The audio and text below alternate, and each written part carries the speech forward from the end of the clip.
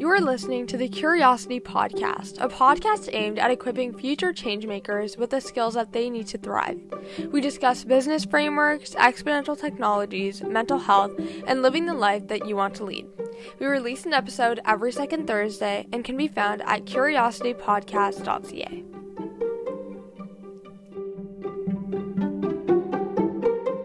Hello and welcome back to the Curiosity Podcast. Today we are joined by Garry Golden, who is a professionally trained futurist who speaks and consults on issues shaping business and society in the 21st century. He is the founder of Into the Future, designed to empower young people to solve problems in a global context. He works with both the private and nonprofit sector with clients including Boston Scientific, Dell, Disney, Microsoft, California Association of Museums, Harvard University, and many more. Garry received his master's degree from the University of Houston Future Studies program and is a past member on the board of directors of the Association of Professional Futurists. Garry, thank you so much for joining us today. I'm really excited to talk to you about everything you're doing because I think it aligns so well with the podcast. If you want to add anything or introduce yourself or just say hi, that would be great. And I'm excited to get into this conversation.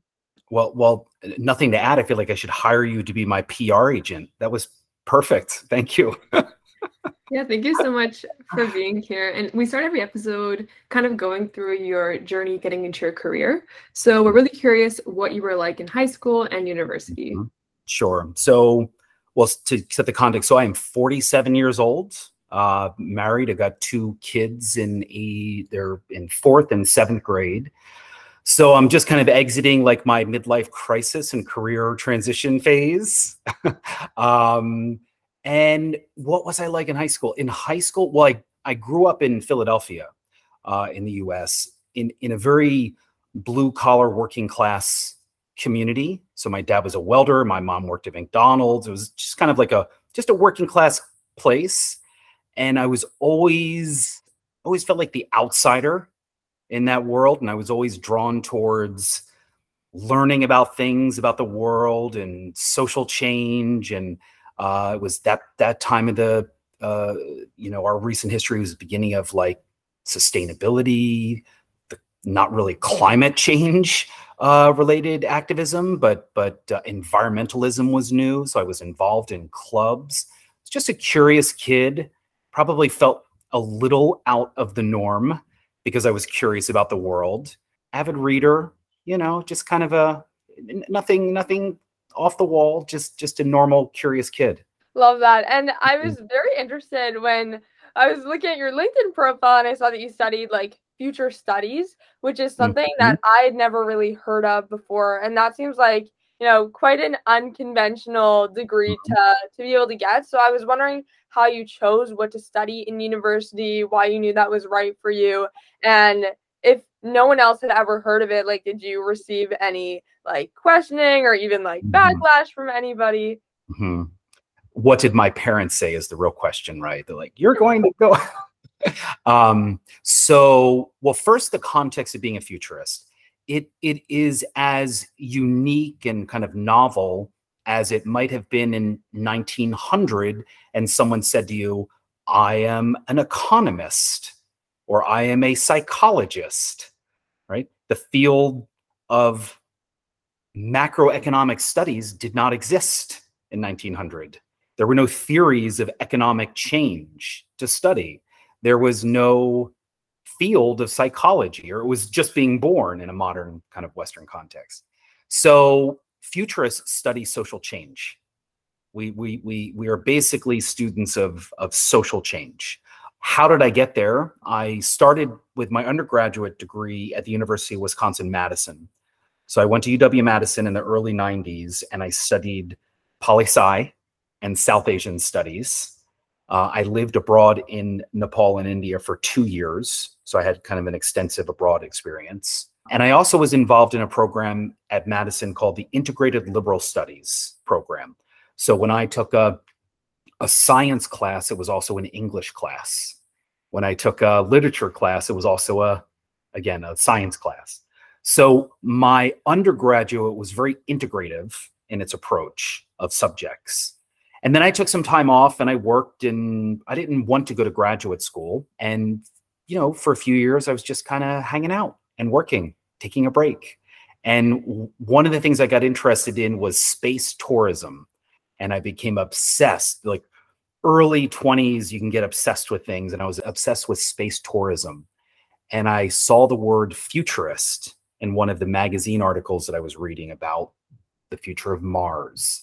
And I saw the word futurist and I said, that's what I want to do.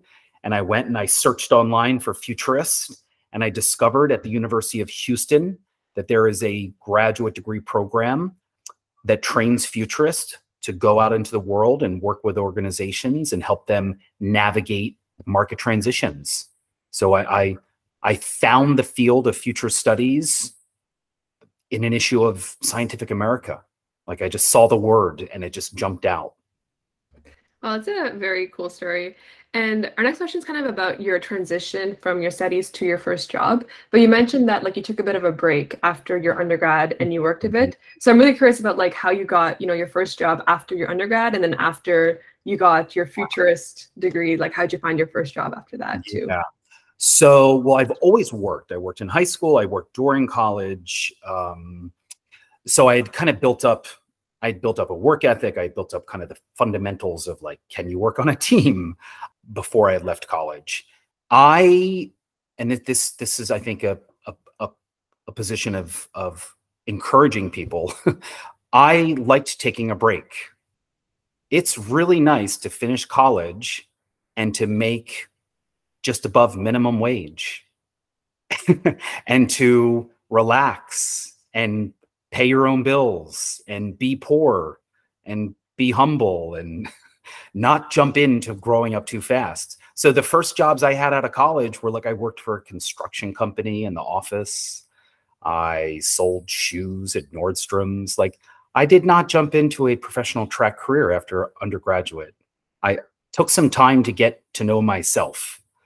So whether or not people do that, it's up to them. But I really believed in the power of taking a break after school. At the same time, I was laser focused, and I knew that I wanted to go to the Houston Future Studies program the entire time. So while I was selling women's shoes at Nordstrom, I would be I'm going to be a futurist to all my colleagues. I knew what I wanted to do, but I was in no rush. I was happy to just be a young adult and poor and have a good time. For sure. And then I'm really curious about your experience right after your undergrad. You had experience in a lot of fields, a large range of fields. Yeah. Do you think that allowed you to identify areas of change and growth, as in you're a futurist, and then you can see that and make the connections? Absolutely. So immediately after working or graduating undergrad, I just worked. I cleaned. I cleaned houses. I cleaned dentist's office. I was literally a laborer. And that was just kind of great experience because you get to see how the world is on that side. And I was cleaning to save up money to go back to Nepal. So I went back to Nepal in late 1990s, I think with $3,000 that I had saved up. And I went back to Nepal and lived for 10 months off of that money. And I just learned about a non-Western world experience. That was my chance to learn about life outside of what I had grown up. So the transition from college to the workforce included a major deviation in the environment that I lived in.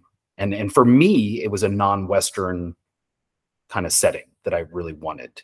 And then when I came back, again, I went back and I was just working. I worked for a construction company.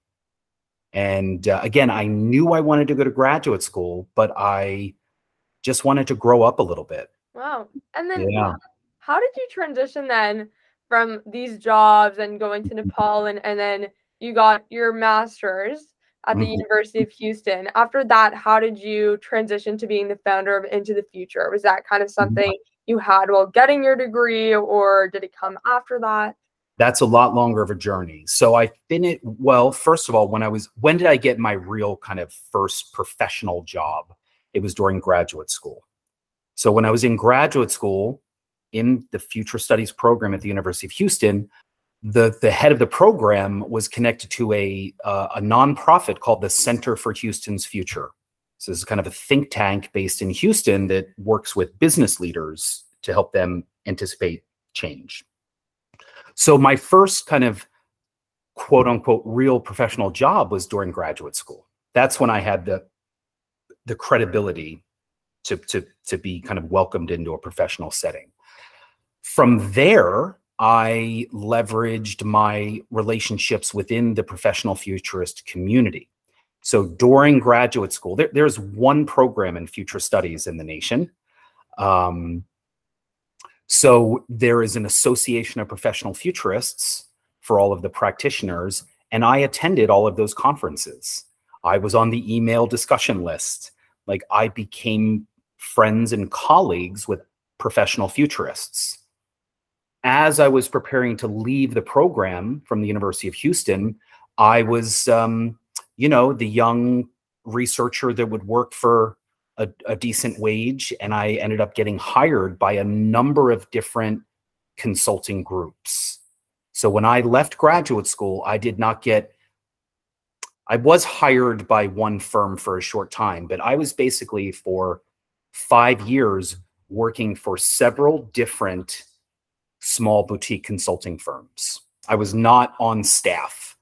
I pieced together multiple projects at a time, and that's how I started my career. After about 5 to 7 years, I started to develop enough capacity to lead my own projects. I started to do enough independent work, keynotes, workshops, that people started calling me directly. And there was just this magical period. I had my first child, my wife and I, where people just started to call me. And then I stopped working for other people, and I've been independent since that time. So more than a decade of being independent. Into the future is something totally different. Like, I was a consultant futurist working for Dell and Microsoft, all these companies. Into the future is a learning enrichment space. So Into the Future's client base is 7 to 9-year-olds. It's totally different. So starting Into the Future was really about opening up a local business in our Brooklyn community that would help teach young people how to imagine different futures. So it was a complete deviation from my professional corporate path. That is a very interesting path. And it's cool how you kind of started with like, your networking, and then from that, like building up your own credibility and brand. And then from there, kind of doing like a 180 to something different. Totally different.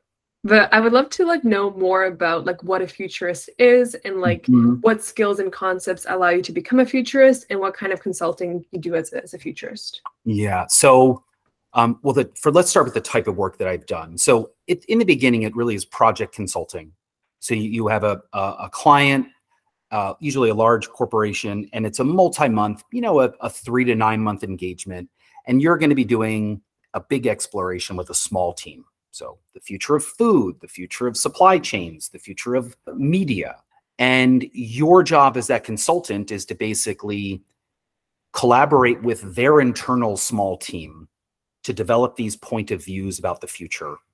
And then their team, the client, has the job to sell that vision within the company. So you, and this is unique as a futurist, you are not necessarily the voice inside of the client's organization. You are there to inform an internal team that is then going to tell that vision and share that vision. I enjoyed that consulting practice, but it wasn't really my calling. What I ended up really falling in love with was keynotes and workshops. So I really enjoyed keynotes because you get up on stage and you're like part inspiration, part insight information. Like you're trying to light a fire under them. You're trying to be a catalyst. And I really enjoyed that kind of in the moment sharing of what I thought was changing their future. It was much more exciting than being on a project for 6 months. which takes a lot of management of expectations from a client perspective. So I really loved keynotes. And then I also loved leadership workshops. So my bread and butter, the thing I do best and make the most amount of money from, is doing a workshop for a small leadership team, 5 to 15 people. And that leadership team is charged with setting strategy for the organization. So the type of work I've migrated towards is more keynote and workshops. The skills, what do futurists do? We help people anticipate and lead change. We help them scan for signals of change, kind of in what is classically referred to as Horizon 2 or Horizon 3, so a little bit further out for their company. And then we help them turn those signals into stories and develop scenarios for the future of their industry. And then we help them develop a roadmap to lead that change. So we're really, trying to help them expand their sense of what could happen and tell stories that motivate their colleagues to make new investments. Well, that is really inspiring to hear about. And you've worked with some really big corporations as well, like, Dell and Disney and Microsoft. So what's the process of getting industry leaders into your client base? And also, how do you decide when it's the right time to start a new project with a new company? Yeah. So you listed all the big names. It didn't start there. My first clients were, the Northeast Kansas Library Association, very small organizations that, had lower budgets and I was just a treat for them. It was like, oh, we're going to have a futurist. Most of the large clients, those clients came from partner organizations that I work with. For a period of time, I had an agent. So I had somebody that represented me. But I would say that 70% of my jobs come from somebody in that organization seeing me present in front of another group. So let's say I go to, leaving tonight. I will be presenting to Tribal Hub, which is a tribal nation, First Peoples within the United States, IT leaders. So I am going to be in front of, I think, 800 IT, information technology leaders from different tribal nations. 5 of those tribal nations will probably hire me later on, right? So work leads to work. Even though I've had agents and I have companies that do sales and development, work has led to work. Being out there, being present and being visible has really driven my client expansion. That makes a lot of sense. So it's kind of like doing good work and then people know you for that. And then also like putting yourself in places where people can like see what you've been doing. So like personal branding kind of thing. And I'm really curious, like as a futurist, you have to be like in the know of areas of technologies and innovation that are emerging and that can make a lot of change. So what areas of technology or innovation do you think society is overlooking that'll be important in helping us overcome large problems in the world? And how do you learn about such technologies and stay up to date with them? Yeah. So futurists really are you're either agnostic to the themes and you're like a process focused futurist and you could go work for any company. You're about the process. Then there are domain focused futurists they specialize in energy, transportation, healthcare. I tend to lean towards domain expertise work. So how do I stay current on those domains? I follow smart people who are experts in that field. So I follow really smart people in the field of healthcare and finance and blockchain and media. And I follow them on Twitter. And when those people say, hey, watch this video, read this book, pay attention to this startup, I pay attention. And I organize all of my scanning and my signals. I'm very thorough in that research. And it's constant. Every day, I am constantly learning about new things. So, and then I've built an expertise just by having in-depth projects across different fields. I will literally go from the future of food to healthcare to natural gas, and I can speak with leaders with a sense of authority. So it just takes time. That makes sense. And do you think like the large areas of innovation or technology are going to be like niche things that the majority of the public does not know about, or the things most people know about, like kind of more mainstream emerging technologies? So, well, it'd be both, but what am I going to focus on as futurist? It's going to be emerging tech. I'm going to talk to them about the future of decentralization. What is crypto and blockchain really about? What does it mean to have decentralized identity, decentralized governance, decentralized assets? What does it mean to decouple the government from currency? I'm not going to get up and talk about the future of apps. Usually emerging themes. And then also, I focus a lot on mental health and mental well-being. It's not, when you talk about the future, there's a spectrum. On the one side, it's like cultural, social fabric stuff, social justice, and do people have a sense of purpose and meaning, and like the real deal stuff. And then there's like technology and globalization and social media. And I try to balance kind of the sparkly tech stuff with like real deal social fabric issues. Mm-hmm. Yeah, for sure. That makes sense. And then you also mentioned briefly that there are kind of two types of futurism. So I know you're not a huge fan of this kind, where it's kind of like a generalist futurist that just has a process they follow and they can work anywhere. But I'll be really curious to know, what is the process of futurism? So, well, there are many things. What futurists do, think of threefold. One is we investigate change. So we're scanning for signals of change. And there are different techniques and frameworks for scanning for signals, right? There's the steep categories of change. There's leading indicator analysis. There's things that you get into the weeds on. And then you imagine implications. So you've investigated, found the signals, you imagine implications, and how do you develop scenarios and forecasts? So futurists will have their own approaches to creating scenarios. So you may have an approach to creating scenarios. It's got these elements, and someone else is a different structure. And then we help people lead change, inspire the change. And those frameworks are going to be based off of like road mapping, visioning, and backcasting, right? So imagining the future and then backcasting to the present, highlighting all the steps and stages you need to reach. So it's all kind of one process, and each futurist is going to have their own branded version just because they need to try to appear unique to potential customers. But it's all the same thing. It's all the same thing.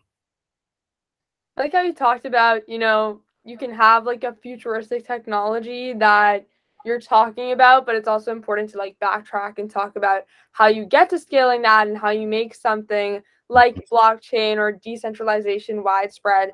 And something I wanted to ask you about, just because you're so focused on the future and innovation, was within energy. And if you've ever kind of done any workshops on that, because energy is obviously really picking up. Renewable energy is really picking up. And so I would love to hear your thoughts on how you envision the future of energy, and specific steps that you think we need to take to get to a place where we have renewable energy completely overtaking fossil fuels. Sure. So energy is actually the thing that I know the most about. Energy and transportation is probably the most important intersection of industrial change. And energy is the thing that I focus the most on. And within that world, I really focus a lot on the emerging energy ecosystems built around hydrogen. So when you think about the global energy system, there are two theories of like, how do we solve this? One is electrification.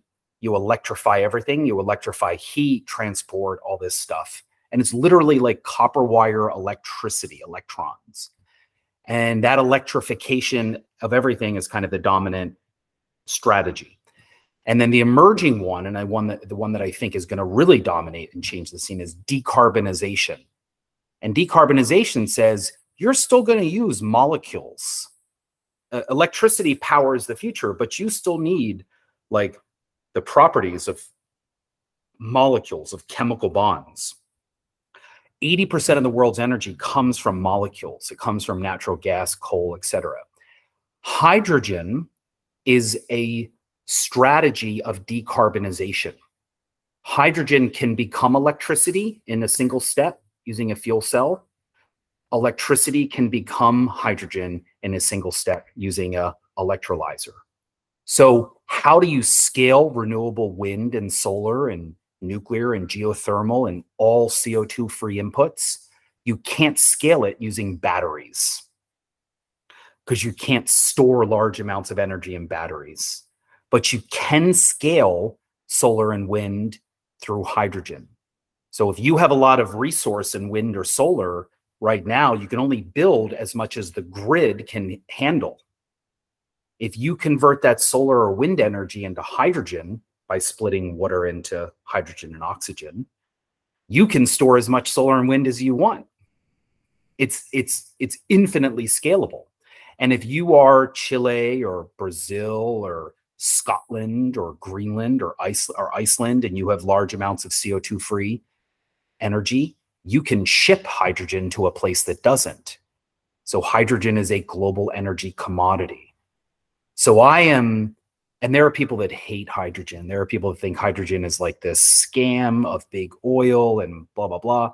But green hydrogen, which is the creation of hydrogen from CO2-free inputs, has nearly $1 trillion of investments planned today. And it's the largest story in the global energy conversation today. And it's going to define the next 20 years. The only way that we can replace 80% of molecular energy in the economy is by having molecules that can do what that natural gas and oil does, which is it releases a lot of energy, it can be stored, high volume, long duration, and I can ship it anywhere in the world. Batteries, batteries do nothing. So I am like an anti-Elon Musk person. Like the battery electric vehicle will fail to scale versus the hydrogen fuel cell electric car, right? Battery storage for the grid will fail. You need long duration, high volume. And the only thing that can do that is hydrogen.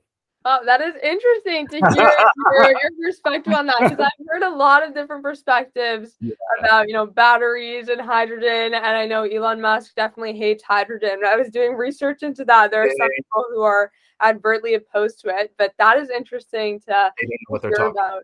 And also, and also just like considering hydrogen in context of other energy sources and using them in tandem, like with solar energy and with wind power to enhance those. That's interesting. And I think hydrogen is an example of one of these kind of like emerging technologies that youth need to be really aware about, because a lot of the time in schools, you're not really taught about these emerging technologies. No. You're more just taught like things like the basics of biology and like going to physics, but less about applying them and learning about, how the future of innovation is changing. And so that's why it's really inspiring to hear about what you're doing. And you have worked closely with students and leaders from K-12 schools, colleges, and universities to help close this gap between the pace and direction of change happening in the world versus, happening inside of the classroom. And this is something I've noticed a lot as well, like kind of trying to do some research outside of school and then just seeing how that contrasts to what I am doing in school. And a lot of the time inside of school, it's really nothing to do with applying your learnings and applying the science. And so I'm curious, like, why did you decide it was important to bring educational institutions into your client base? And can you tell us a little bit more about how you envision the future of education? Sure. So I've always during those years of giving keynotes and all this stuff, I've always been invited through friends and, just folks in my world to like come to their class. So like, oh, could you come to my 4th grade class? And, for a few years, I was just doing this maybe once or twice a year. And every time I left the environment with young kids, I was like, oh my God, that was so much more fun than working with like corporate leaders. Like I walked out of the second grade classroom, like that was awesome. And I never walked out of like a workshop going, that was so much fun. I mean, I enjoy it, but I directly experienced what it was like to open up the mind of a young person, right? And Into the Future as a business was a way to scratch that itch. It was like, look, we live in a community in Brooklyn with tons of kids.